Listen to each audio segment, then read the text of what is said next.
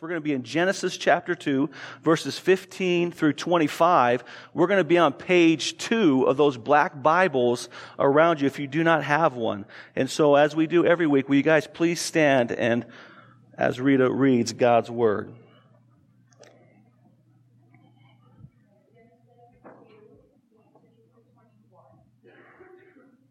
Lord God said, "It is not good that the man should be alone. I will make him a helper fit for him." Now out of the ground the Lord had formed every beast of the field and every bird of the heavens, and brought them to the man to see what he would call them. And whatever the man called every living creature, that was its name. The man gave names to all the livestock, to the birds of the heavens, and to every beast of the field.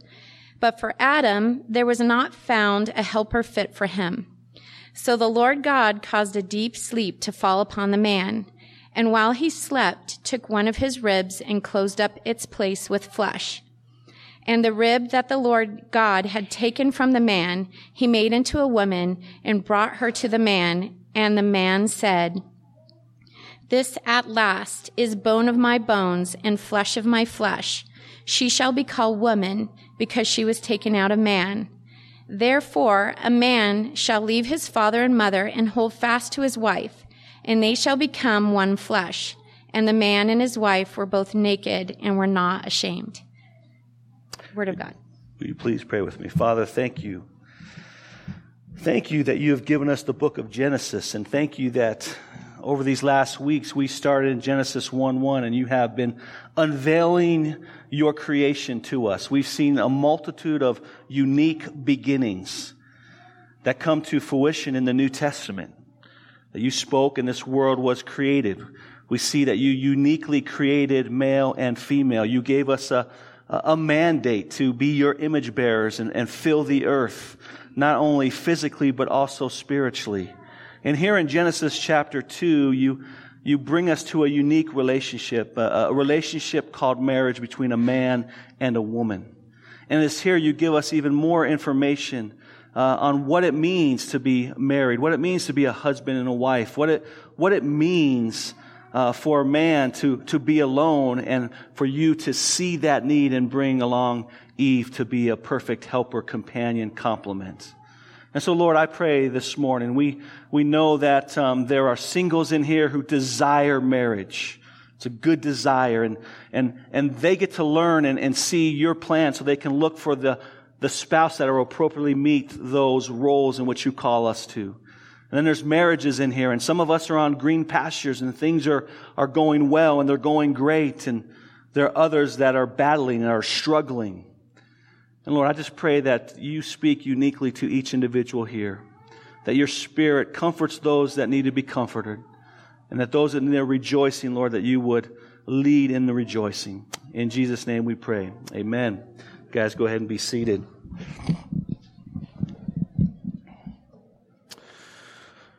So, many of you guys know Rita and I's story and how we met. We met in the month of August 1990, our very first college class, the University of New Mexico. My wife went in there with one of those 10-pound backpacks with everything under the sun that you need to be a good student, paper, pens, binders, all that stuff.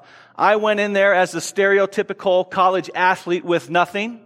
I was there to major in eligibility. She was there actually to get a degree in something, right? And so I sat in the front row because I wanted to get my syllabus and just jet out the door. And of course, it was English 101. The teacher said, "Now get out your piece of paper and pencil and we're going to write an essay."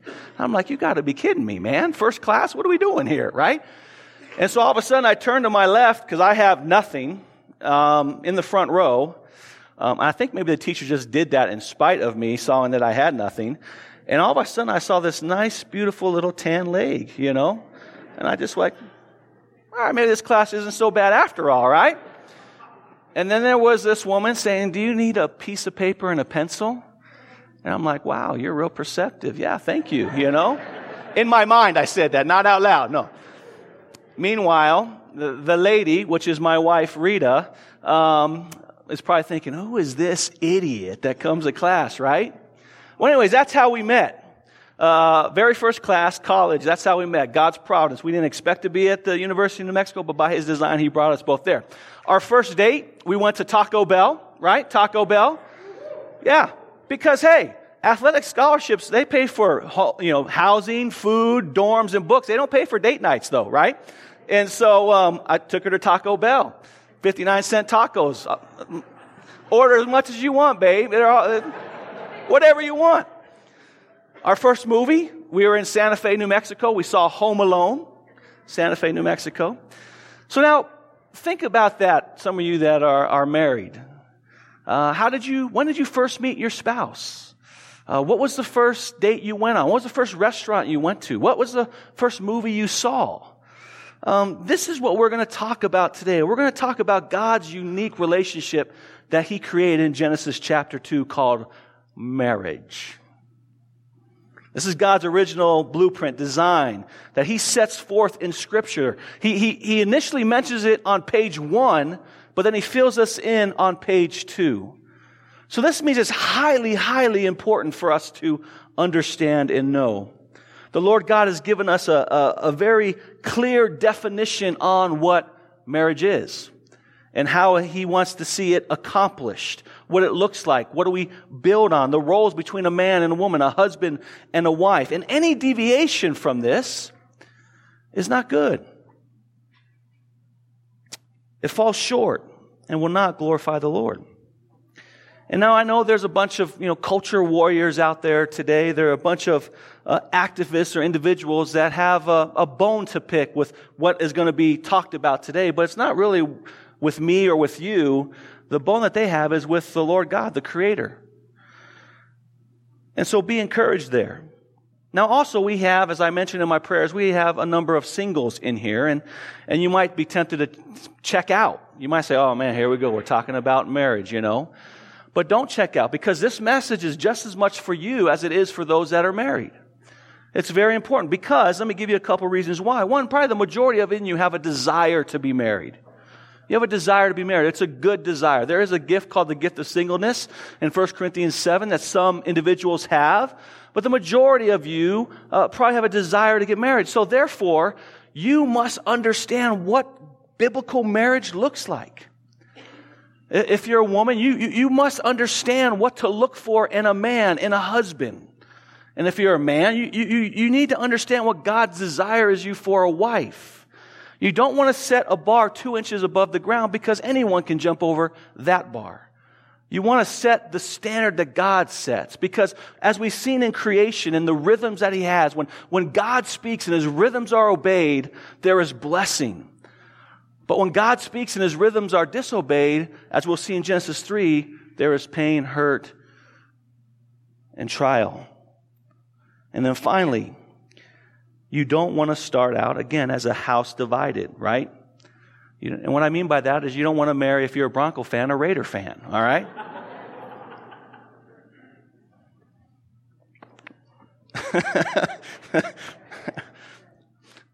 Yes, all right. And finally, if you are single, I want you to hear this. If you're single, when you have the Holy Spirit in you, you have God's Word in you, you have God's Word available to you. Therefore, when you hear God's design and these principles, you can be used to bless us that are married. You can see as an outsider the marriage relationships that we have, and you can speak truth into our lives as well. And so don't think just because you're single you don't have anything to say to married couple, because you do, because you have the Spirit indwells you and you have His Word. So here are a couple reasons why this message is for you. So let's dive right in this morning. First, we see a unique incompleteness. Last week we saw that Adam was created uniquely. And then we saw that in Adam bearing the image of God, he was created and given a calling, a vocation, a work of naming the animals. And we looked at that last week. And here we look at the unique incompleteness of Adam in Genesis 2:18 through 20. It says this, "Then the Lord God said, it is not good for man to be alone. I will make him a helper fit for him. Now out of the ground the Lord God formed every beast in the field and every bird of the heavens and brought them to the man to see what he would call them. And whatever the man called every living creature, that was his name, or its name. In verse 20, the man gave names to all the livestock, to the birds of the heavens, and to every beast of the field. But for Adam there was not found a helper fit for him. Now we see right here that Genesis 18 and Genesis 20 is kind of sandwiched, has two very similar sayings. It's not good for man to be alone. And what we see, this should stick out like a sore thumb. Because in Genesis 1, we just saw, like, finally, it is good. It is good after every day. It is good. It is good. And by the time we get to day 6, it says, it is very good after he created Adam and Eve. So what's going on here? Well, remember, Genesis 2 is actually just kind of zeroing in on day 6 of creation. And so we're not at the very beginning of day 6, and we're not at the end of day 6. We're kind of somewhere in the middle where God is still working. So when it says it's not good that man should be alone or not felt a helper fit for him, it doesn't mean that there's some sin that's going on, that there's something wrong, that God forgot something. That's not the point, because we know that sin doesn't come in until Genesis chapter 3. We're still in Genesis chapter 2. So what does it mean that it's not complete? Or man should not be alone? What is God saying here? It's saying that he still has some work to be done. God is still not done creating. There's more creating to be done. It means it's not finished yet. He's just not finished yet. We're still in the middle of day 6. He has some more creating to do. And so that's what it means. And we see that it's not good for man should be alone. I will make a helper fit for him. And again, what we want to do, like we talked a little bit about last time, is we don't want to compress the narrative. We know in our minds, because of the Bible story, it's like, oh, Adam was created first. He wasn't good to be alone. Therefore, he created Eve. Boom. But we see there that there was some time that elapsed in that day where Adam actually had to name the animals. And in naming the animals, something very apparent stood out. And this is what the Lord wants to teach Adam back then, but also wants to teach us. And what God is restating in this incompleteness, that's not good for Adam to be alone. Because there was not a helper fit for him. What he's saying is, there's still some work to be done. As Adam named the animals, he said, hey, there's the animals, right? The dogs. There's a male dog and there's a female dog. They looked at the birds flying around. It's like, man, there's a male eagle and there's a female eagle. And then he saw the reptiles crawling on the ground. It's like, oh, there's a male Komodo dragon and a female Komodo dragon, And he's naming all these, and then he gets to himself and he's like, it's incomplete. I have no partner. I have no one that corresponds to me. I am without. And maybe it's here that dog became man's best friend, right? At this point in the story. I don't know, maybe. But again, what we see is the Lord is trying to point something out. He's pointing out a distinction between humans, Adam, that was created in his image, and the animal kingdom. You see, the animals, they didn't have the ability to understand or be self-aware, self-conscious, to know that they would be alone. But for Adam, the way that God showed him his aloneness was by not creating Eve yet, his partner, the one that corresponded to him. You see, here, Adam knows he's alone. And he probably feels it at some level, but it's not in a sinful way, because again, sin hasn't entered. And notice in the story, it's not Adam complaining. It's not Adam that brings up this incompleteness or this aloneness. He's not saying, hey, God, I'm looking at all these animals and these birds and these reptiles, and they all have ones that correspond. There's male and female, but what about me? Did you forget about me? You don't see him complaining. In fact, it's the Lord who points it out. It's the Lord that points out to Adam that it's not good for you to be alone. And again, so the Lord is trying to teach us something. He's teaching us that's not good for man to be alone, that he's incomplete. Why? And let me highlight a couple important reasons out of verse 18. Now there's several, but let me highlight a couple. First, humans are the crown jewel of creation. Again, we've been created to image God.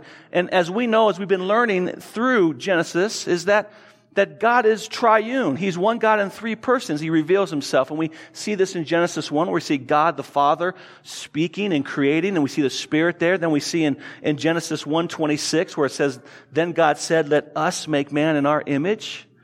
And so as image bearers of God, it's not good for us to be alone, because we're not imaging the Trinity, the triune God. until we get a partner or one who corresponds with us. Adam by himself in isolation cannot image God according to the way he wants it. So therefore he brings along Adam. There is someone that needs to engage in the personal and the intimacy of the relationship that we see in the Trinity. For Adam to experience that and image God better, he needs a partner. Therefore Eve is created. It is there we see that they can love one another and experience life and joy with one another, that there's a union with one another. That we see in the Trinity, that we see this special relationship where they have different roles and responsibilities in which they can live out. And we see that now with Adam and Eve, or we will see that. So that's the first thing. The reason why that we need partners as men is because we're imaging God, and part of imaging God is relationship, intimacy, community. And we can't do that on our own. Secondly, we see that outside, again, of the gift of singleness, man is incomplete. And that means that man needs a partner. We need someone that corresponds with us. And here in the Bible it says that God creates Eve and he gives her the name or the category of a helper. A helper. Now, ladies, how does that hit you, right? It doesn't seem like the greatest compliment. But let me argue that actually it is. One thing I don't do is when I bring my wife to introduce you, I don't bring her up and say, hey, this is my helper, Rita, right? You don't introduce anyone like that, right? Even though it's an incredibly important term, an incredibly important part she plays. It's not a derogatory word. It's not a second-class citizen identification. It's not referring to your identity whatsoever as a helper.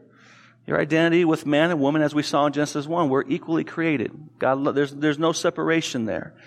This is talking about role and about function. And again, the rhythms of life, God has given us roles as men and roles as wives. And here, one of your roles as a wife, as a woman, is to be a helper. Now, God himself calls himself a helper.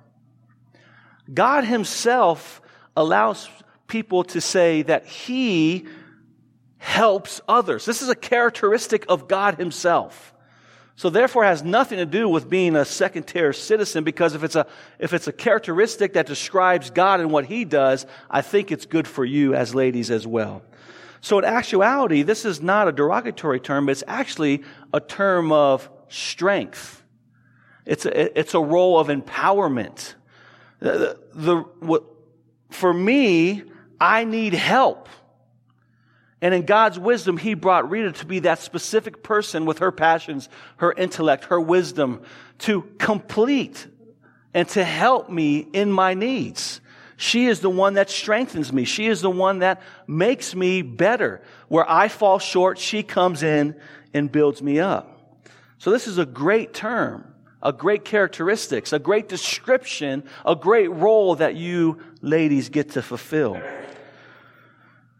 And not only for me, but for all men. And notice it also says it's a helper fit for him.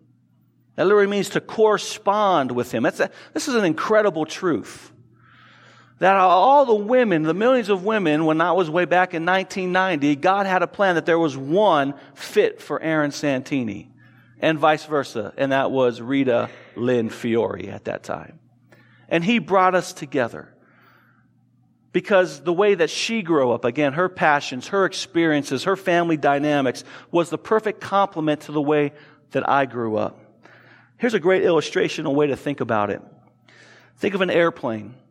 An airplane could have, where's Brandon Swindler? He's about ready to work on airplanes here. An airplane, like a 737, has like 360,000 different parts, right? A 747 says it has 6 million different parts, right? So those are a lot of parts. The thing about all those parts is, apart from themselves, they don't do anything. They won't fly, right? But all of a sudden, when you put these parts to correspond together and you put them in their right spots, in the right places, what happens? We get a plane that can fly and take us around the world. That's what it means to be a fit for him. Now, that Rita corresponds perfectly for me, and I for her as well. This is the idea of being a helper fit for your husband. Again, before Rita and I met in August of 1990, we both had different pieces that we were collecting upon our journey and different personalities and experiences. And then on July 1st, 1995, get that right? Yep, good. Santini heir was born, so to speak, right? And the same with you. And here's the thing.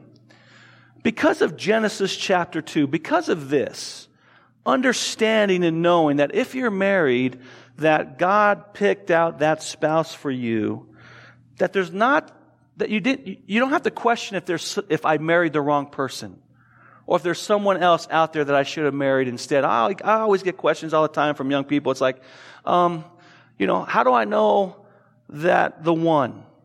How do I know that I found the one? And I said, well, when you ask them to marry you and they say yes, that's how you know you found the one, right? There's some other things that go along with that, but you get the point. So yeah. So I can say with full confidence that if it wasn't for my wife and her corresponding to me, being the perfect help, the perfect fit for me, our lives would look drastically different, and not for the better, but probably for the worse. I can say that any accomplishment that we have had as our family, like our 5 kids, she helped in that. You guys got to get your minds out of the gutter right there, because what I was talking about, she carried them and gave birth to 5 kids in 7 years. She has been with my kids more than anyone else on planet Earth for the past 21 years. She's put her heart, her soul, her mind, her giftings, her wisdom into those kids. And they are who they are, in a big part because of her. Now think about that just for a second, though, too, ladies. What would it be like, for those of you who've had kids, to give birth in a Genesis 2 world with no sin and no pain? Now, scripturally, Adam and Eve didn't have kids in Genesis 1, 2. They came afterwards, I believe. But can you imagine about that? Instead of screaming during birth, you would be singing during birth, right? My wife, she wasn't a yeller or a screamer, but she didn't want me to touch her. I was like, oh, babe, don't touch me, I'm like, all right. She'd be like, Aaron, give me some of that massage. Get in there, right? No. Anyways, just a thought. I don't know. But the point is that she was the perfect helper for me. And if you're married in here, this is true of you and your marriage as well. Husbands and even single men, be thankful for the good gift of your wife, or be thankful for the good gift that God has for you. Because without her, you and I would be incomplete and not be able to fulfill, ultimately, the Christian creation mandate to image God. Now, I want to pause and put a little parentheses in here, because I think this is really important. Because I understand there are some of you in here right now that are fighting for your marriage, right? Or that your marriage is in a deep valley right now. It's a struggle. It's a battle. Right now, you might not like your spouse.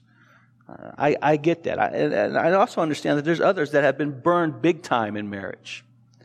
And they've been hurt, and there's a lot of pain. And so I want to acknowledge that. We understand that we live in a fallen world, that sin is real, the enemy is real, the flesh is real. There's a battle, in particular, in this area. And I want to encourage you this morning that as we look at the creation story, as you guys recall, we look at the God story through creation, fall, redemption, restoration. We are not in the fall stage, but we are in the redemption stage. And God's story is not being done written. He's still writing it. Therefore, that means if you are breathing, He's still writing your story. There's still redemption and restoration to be made in your life. Where sin, the flesh, and Satan are trying to blow you up, or maybe it even looked like they have won, that God is working. Be assured that the Lord is working. He has the ability to restore what the locusts have eaten. As Isaiah says, that if you feel like a broken reed, He will not break you. If you feel like you're a smoldering flask, He's not going to blow you out.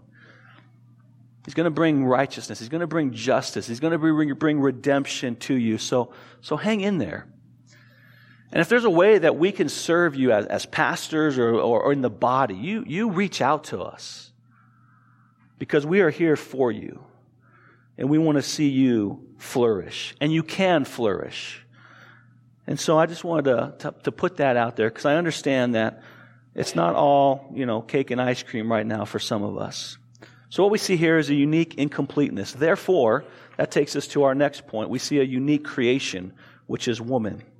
It's not good for man to be alone, so therefore God creates a helper, a woman that corresponds to him. And this is what we see in verses 21 and 22. And it says, "So the Lord God caused a deep sleep to fall upon the man, and while he slept, he took one of his ribs and closed it up in the place with flesh.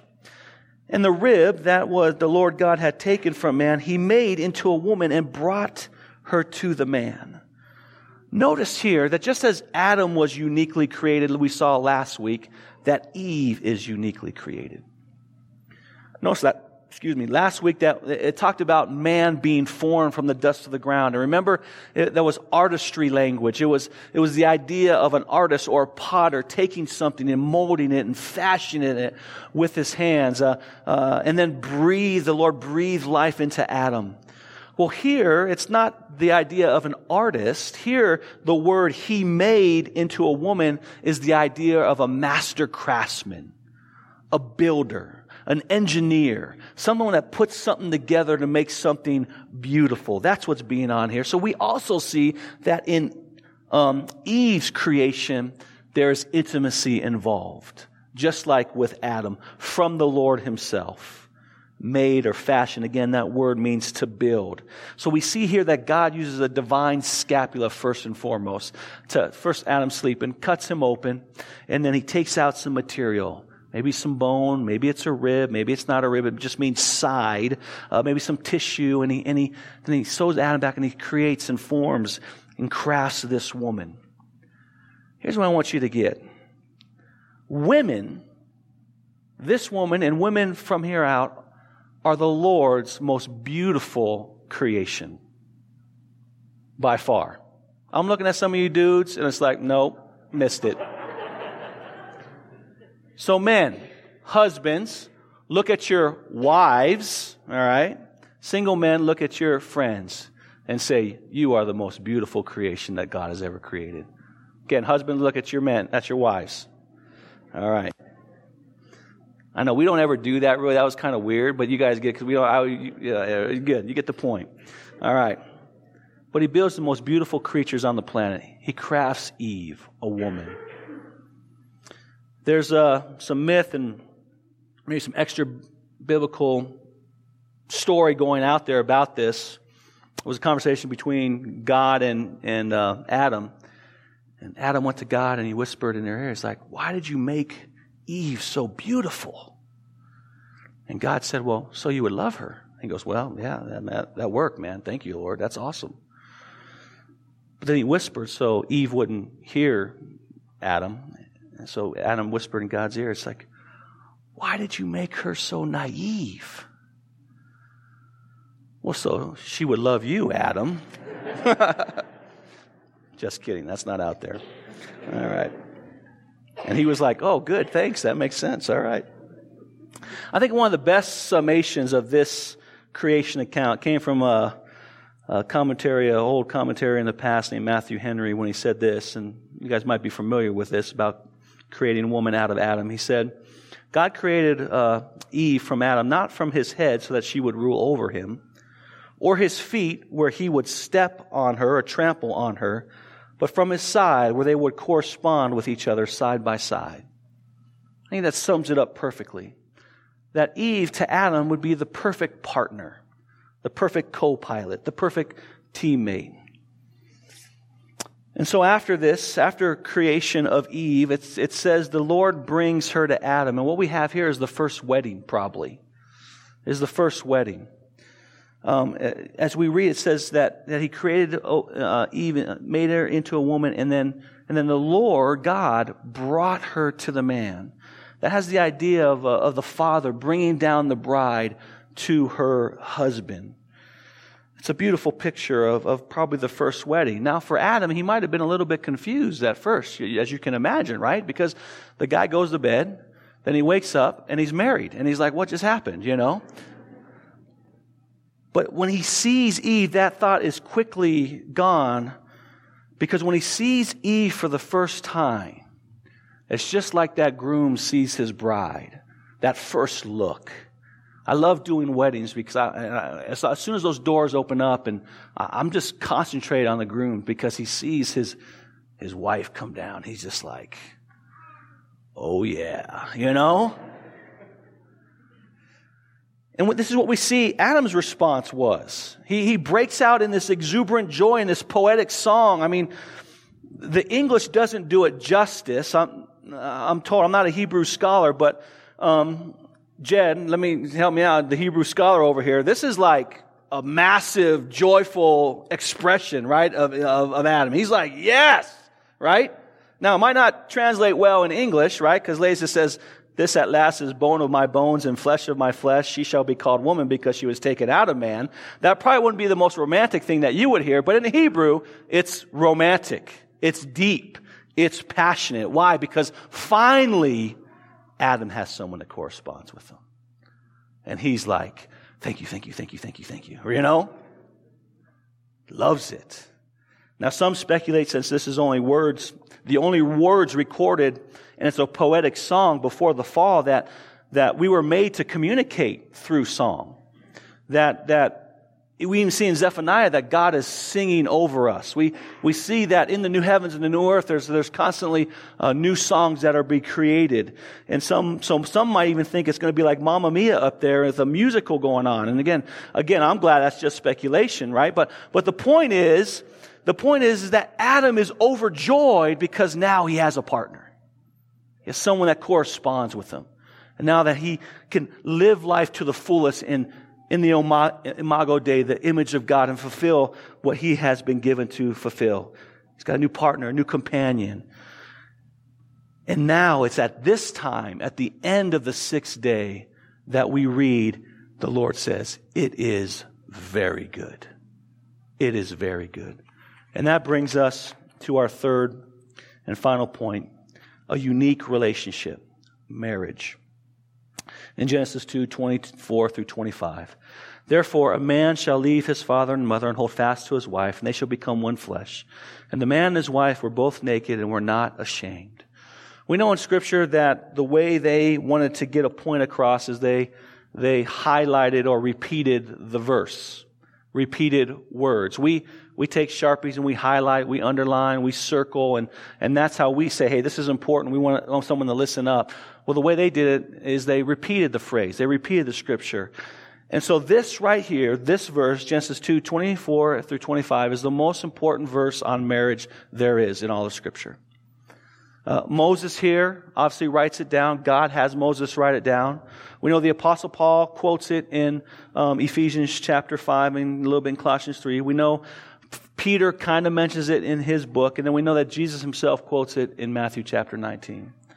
So when you have Moses, the Apostle Paul, Peter, and Jesus quote the same verse, you know without a shadow of a doubt that this is the most important verse on marriage. And there's a lot in here.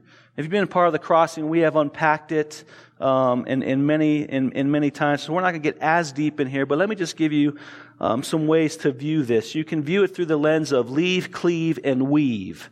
And in that we see 5 kind of pillars of this building, of this structure. These 5 things. First, we see it's gender specific. It's a man and it's a woman. We see it's monogamous. It's singular in its verbiage. It's a man to his wife. We see there's a creation of a new family. When the man and the woman come up and they confess before God and others that they give their lives to one another, and then they put rings on it and they kiss and they consummate the marriage, a new family is born at that point. A new family of God. It's not when you add kids, it's when you say, I do. There's a new family, so there's a creation of a new family, which is really important. And we see in number 4 that there's intimacy to be enjoyed. They become one flesh. And yes, that's talking about physical pleasure, but it's more than that. It's emotional oneness. It's mental oneness. It's a oneness where the 2 paths become one, and now all of a sudden you have the same goals, the same values, the same aspirations for life. It's a oneness that is just deep, deep, deep. And 5, it's to be celebrated. It says, and the man and his woman were both naked and they were not ashamed. There's no shame here. It's to be put on display. It's to be celebrated. So these are some of the structures and the pillars, and we could spend weeks upon weeks going through those, and we don't have the time. Again, we've done this in a number of sermons. We've even actually gone through the Song of Solomon, which God has put in here as a book dealing with specifically marriage and dating and relationships. And so we did that a couple years ago, so I'd encourage you to come check that out, as well as we've done other teachings throughout the Bible on these roles. We're just going to scratch the surface, but they're highly, highly important. And this is where we need to dive in. But what we want to point out is this is the first and only marital and sexual relationship before sin entered the world. This is highly important, very important. Therefore, this is the pattern for us to follow. And even after the fall, because in Genesis chapter 9, the Lord still gives the same creation mandate again. So before the fall and after the fall, this is the model. This is the one relationship in which God says, this is what it looks like to be married. And again, we could spend weeks, but I just want to quickly focus on number one. Marriage is gender specific, because obviously, we all know we live in an age where this is a hot button topic. So it's a big issue. In fact, for the first time in creation and history, we as a country have redefined what marriage is. We are the first civilization to redefine what marriage is since the beginning of time. And we know it's a hot button topic in our culture, not only outside the church, but also inside the church. So again, I just want to quickly scratch the surface. This is in no way going to be exhaustive, but I want to scratch the surface just to give you guys some footings to put our feet on. So one, why is it important for marriage to be between a male and a female and not two females or two males? Why is that so important? Why do we hold to that? Well, because we believe that Scripture teaches it. And at its basic level, God has created us in His image. He has given us a mandate to image bear Him and to be fruitful and multiply and fill the earth with other image bearers. The only way that can happen is between the male-female relationship. And so this is why this is so important. We see that a marriage is between a male and female, because at its basic level, at its foundational level, if we are to fulfill God's mission for us as Christians, that we need to produce other image bearers, male and female. Now, so that's at its basic level. And that's mostly I'm going to say about that for now, but that's foundational. Now, I understand there's some in here that might struggle with that. They struggle with, same-sex attraction and whatnot. And we all have friends and family members that are in this. And I have a cousin that's married in a homosexual relationship. And that doesn't cause me to love him any less. Remember, as Christians, when Jesus came, He came speaking in grace and truth, right? It's both and. You can't have one without the other. They're a package deal, as my wife says. And so I understand there's some of you that are battling in here. And I want to acknowledge that. And I want you to hear our heart at the crossing, that we are glad you're here. This is a place where you can ask questions. This is a place where you can say, hey, I'm battling with this. And know that this is a place, not perfectly, but by the power of the Spirit, that we are going to show you grace and love. And a part of that is sharing God's truth with you and what He desires for you, because these are the rhythms that He sets, and this is the rhythm that He says, this is where my blessing lays, in marriage between a man and a woman. So I want you guys and gals to hear that. Now that's outside the church. Inside the church, the reason why gender is so important, because the Lord has created gender. It's good. It's good that He's created us male and female. In a lot of areas, we are similar. And then there's some areas in which we are different. And that is good. And both our similarities and differences run through our physical, mental, and emotional characteristics. And it's because of our differences, the way we're wired, that the Lord has given husbands, because of the way He's created and molded them and shaped them, certain roles and responsibilities to primarily live out. Not only live out, but primarily. And the same with the wife. He's created wives and women very particular to fulfill the roles and responsibilities, so that when we come together, we fit together like a good airplane. And that we can shine in the love of Christ and His love for the church. And so therefore our gender differences are to be celebrated and to be obeyed, because they put God on display in His creation and His design. And in a myriad of different ways. This just became in kind of a silly way last night, that the way men and women are different and the way gender plays out is that we tend generally to have different temperature gauges in our bodies. Okay? And what I mean by that is last night my wife and I were driving home, and it was, 50 degrees outside, and I was stinking hot in the car. So I rolled down the windows, right? To which my wife replied, "What are you doing, Aaron? It's not summer. Roll the windows up. I'm freezing." Anyone relate with me? Right? Yeah. In general, men are usually a little bit hotter, and then women are usually run a little bit cooler. So that's a silly way in which we see gender played out. But more specifically, especially concerning marriage, God has given us some clarity, some clear foundational principles on what it means to be a husband and what it means to be a wife. We've, again, gone through these in Ephesians chapter 5, Colossians chapter 3, Titus chapter 2, and so many other places where God reveals Himself, specifically how our gender dictates our roles in marriage as a husband and wife. Again, the Song of Solomon would be a great study. Titus chapter 2, which we taught through years ago, would be a great study for you guys to look at. So let me quickly just highlight a role for a husband and a role for a wife. And to me, as I just step back and say, how do I want to approach this? I think to me, it's like, as your pastor, as your shepherd, I want to see you guys flourish in your marriage. I want to see you guys flourish. Young singles, I want to see you pick out the right spouse so you will flourish. Again, not perfectly, but that the trajectory of your marriage is going to be good. And these two things came to mind.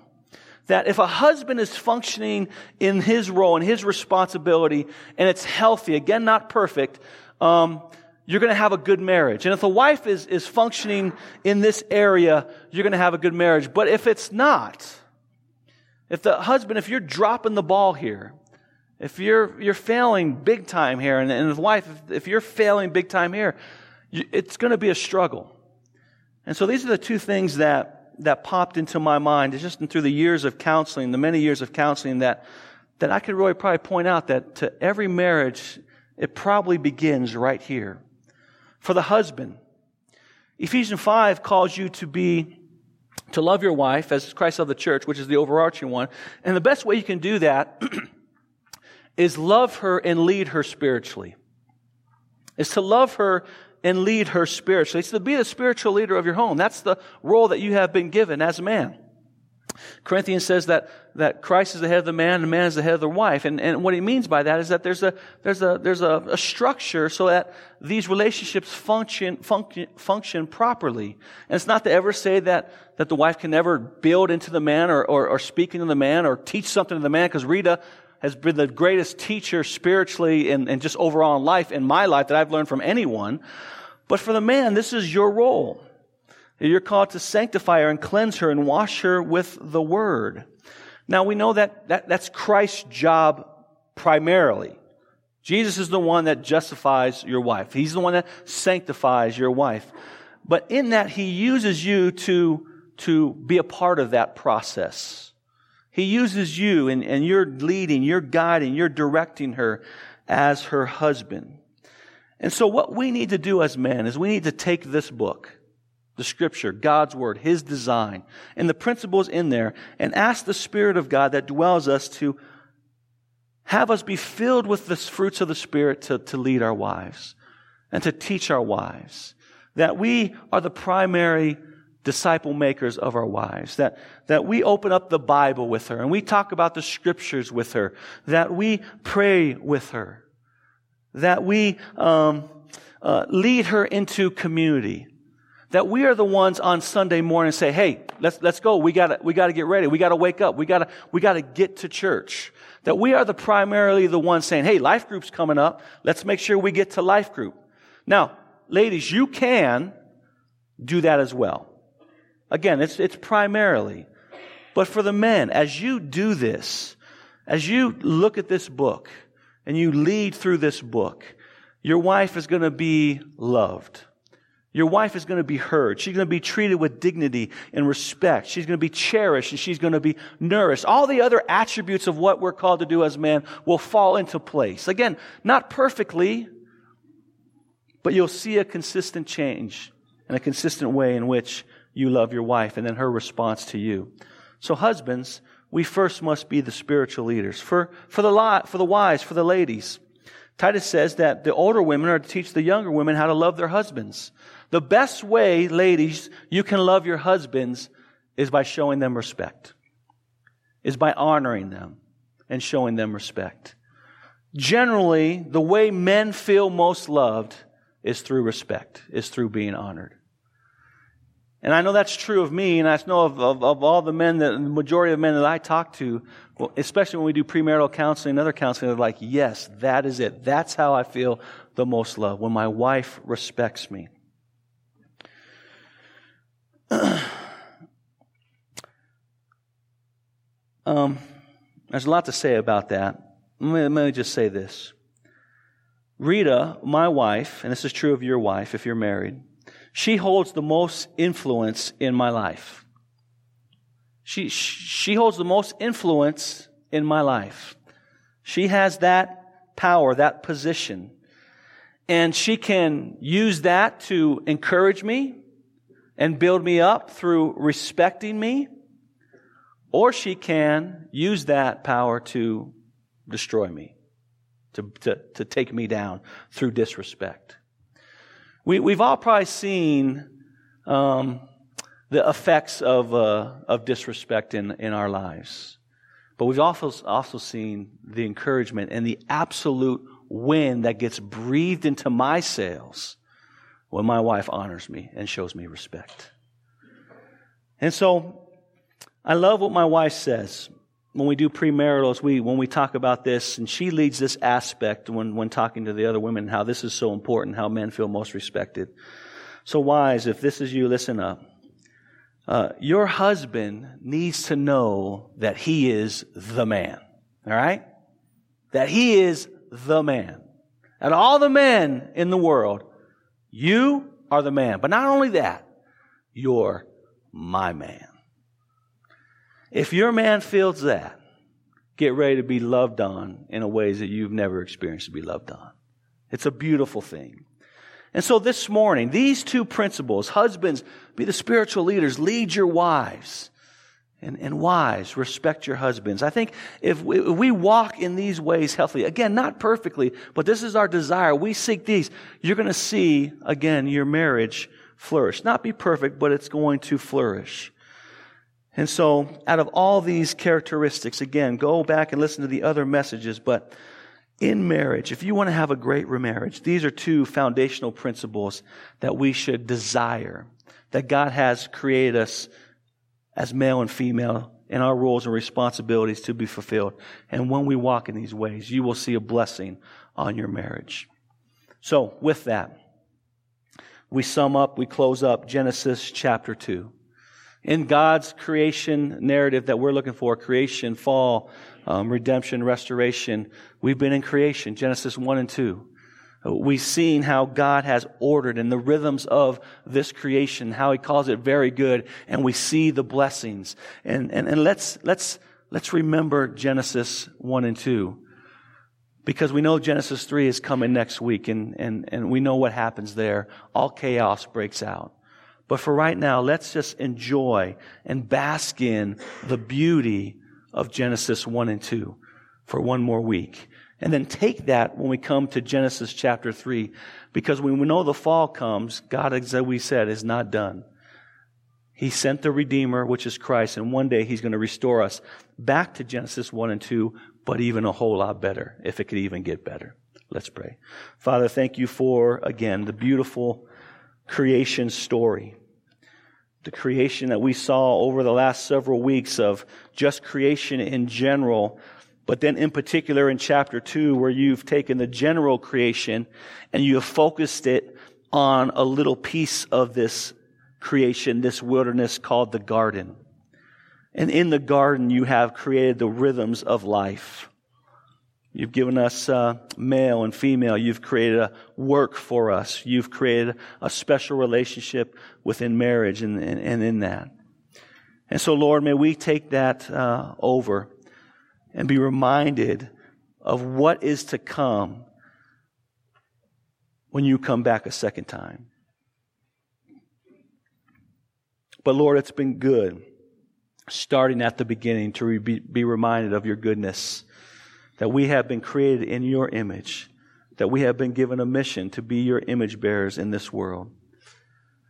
And that mission, we know we have friends and family where we live, work, and play that do not know you. And so when we take that mission to them with grace and truth and love, informed by your word and empowered by your Spirit. In Jesus' name we pray. Amen.